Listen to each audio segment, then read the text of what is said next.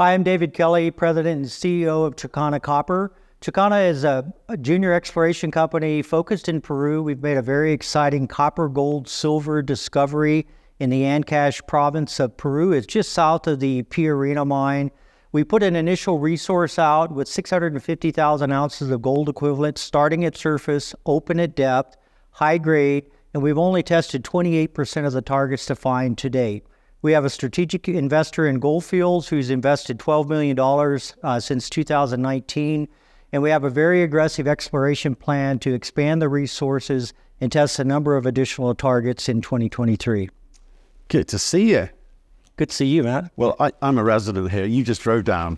How far away is it from where you're based? 2 hours to Golden. Oh, not too bad. Yeah. Wowzers. And beautiful country. We actually drove from Denver. Stunning on the way here. Right. We're at the conference, Beaver Creek, very popular conference. In fact, This seems to be one of the biggest ones for some time, they're telling me.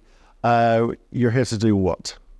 Well, for me, it's here to meet with potential investors. It's a unique blend of mining companies that are here to talk to the investment, industry. Everything from individual investors to lots of the institutional investors are here. The royalty companies are here. Yeah. So you can tick a lot of boxes by talking to a lot of people in a short amount of time here. Right. Okay. And a lot of corporates here as well. Obviously, having a look around, seeing who's doing what. I think that's the intriguing thing for me. With regards to your story. We're in a really kind of depressed market for equities. Which you pick an equity, where is depressed at the moment. It's a tough environment to therefore get funding, and a tougher environment for investors to kind of, contemplate getting their hands in the pocket and giving people money. What are you saying to those guys and gals when you're meeting with them? Yeah. Well, first of all, we're copper, right? So copper has a great fundamental economic future ahead of it. We all know that the clean energy transition is going to put huge demand on the copper supply. We don't have the copper in the ground to produce to meet those demands. So there's a looming supply gap in copper for sure. We do have a resource. It's small, but it's high grade. It's in an active mining district. Mm-hmm. So we have a resource that with just a few more million tons will make a definable project. That's a project that could stand alone. It could be a high-grade operating underground mine in Peru. We're in an active mining district. But the big story for us, of course, is the exploration upside. And one of the reasons we attracted Gold Fields is we have tier one potential in terms of discovery potential. It's the reason Gold Fields invested in the first place. They've been a part of every financing ever since. So we have two sides of the coin. We have the high-grade resource that's in the ground, proven already, and then we have the exploration upside to go after. Right, okay. And I guess the plan next year is to get after it. So where do you know where? Are we sitting down making plans as to how you're going to get after this thing? Because I think the other thing I think kind of interesting to me was, it's been a rough ride in Peru. Right. The last couple of years. That's now no longer an impediment to you. So do people want to invest into Peru now? For the most part, I would say yes. Retail investors, I think, are a little bit skittish of Peru. It has changed. 2 years ago when Castillo came in, it was chaos. He was not really anti-mining, but he wasn't really supporting the mining industry. And the mining industry is the most important industry in Peru, right? It's the second largest copper producer in the world. It's a mining country. And I've always said it's a mining country now, and it always has been, and it always will be. And I do believe that. But there's a lot of political noise that happens. A lot of that's quieted down. Castillo's been impeached. There's a president in the administration now is very pro-business and pro-mining. Permits are happening. Projects are moving ahead.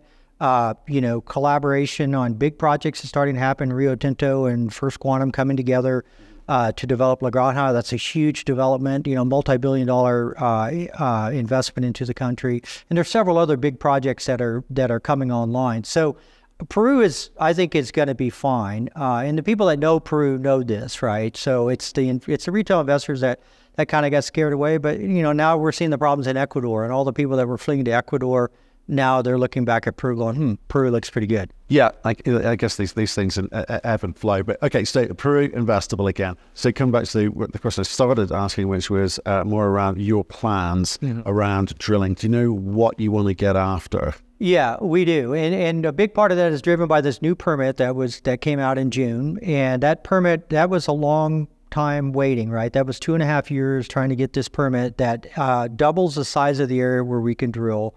It exposes the whole southern half of the project. And more importantly for us, it exposes the deeper parts of the exposed mineral system where we have a porphyry target. And that porphyry target, and I've said this to you before, it's one of the best targets I've ever seen in my career, and I've been doing this for a long time. It shoots about 2.5 kilometer gold molybdenum anomaly in soil. It's got an embedded IP geophysical anomaly right inside the middle of it. It looks exactly like a mineralized intrusion. It's not deep. You know, the top of that IP anomaly is about 125 meters below surface. So we've got a drill plan around that. There's 9 holes dedicated to that. We have additional high-grade breccia pipes, which we want to keep running with that high-grade breccia pipe story, because that's a project that can run on its own. Sure, if we get to tag into something, you know, tier 1, like, which is what Goldfields has wanted us to do all along, that's going to take a life of its own for sure. But we're not abandoning our strategy on the high-grade breccias. We're supplementing, adding to it, and going after these bigger targets. Right, and obviously Goldfields, you know, still in a significant shareholder, but there also a bigger fish to fry elsewhere. Yeah. What's and again, this is really in the context of the backdrop of lots of conversations I've had this week, that people have had to adjust their strategies. People have had to think about JVs, mergers, spin-outs, different ways of getting cash onto the balance sheet, or more importantly, into the bank account, so they can actually do the stuff that they know they can do, because the asset's fundamentally pretty darn good,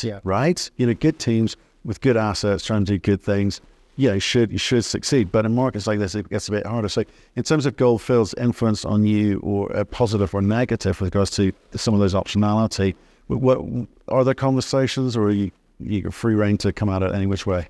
Yeah, I mean, you know, they've already said that they support what we're doing and they want to see these targets drilled. I mean, they're very pro-exploration, right? Yeah. We do have this project that's looking better and better and better as a development asset, but it's not of the scale that they would come after. Right, I can well see. That's why I'm asking this, because like they'll be like, go drill the bejesus out of this thing because we want you to show us something huge. Right. That's our profile. Right.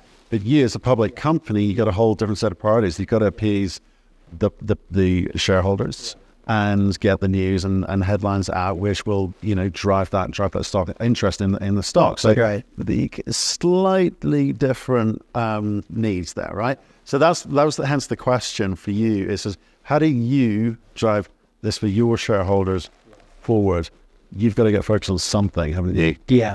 Yeah, and that's, you know, we've dealt with that from day one with Goldfields. You know, they've been pro-exploration, but one of the reasons they're such a good partner is because they've always understood, yep, you're in the junior mining industry, you've got to raise money, you have other shareholders, it's not just us. And they've been very supportive of us going out, for example, doing the drill out on the 7 breccia pipes that we put into the initial resource. That money could have just been spent on exploration. Now, we didn't have the permit on the south side, so that was a limitation. But they were very supportive of that because they understand that the business model that we have requires that we deliver results to the market, and the market's got to be there for us when we go to finance. So they've been good with that. We do have shareholders that are pro-development, want to see us run hard with this resource. And then we have other shareholders that are much in the camp of Goldfields that just drill the heck out of this thing and let's see what we've got. Well, it's kind of the Australian model, isn't it? It's like, let's get into production early, throw some money up, some cash up, less dilutive, and and money for exploration program. Right. So it's like a slow run up as opposed to the most efficient way of setting it up. Is that must tempt you somewhat?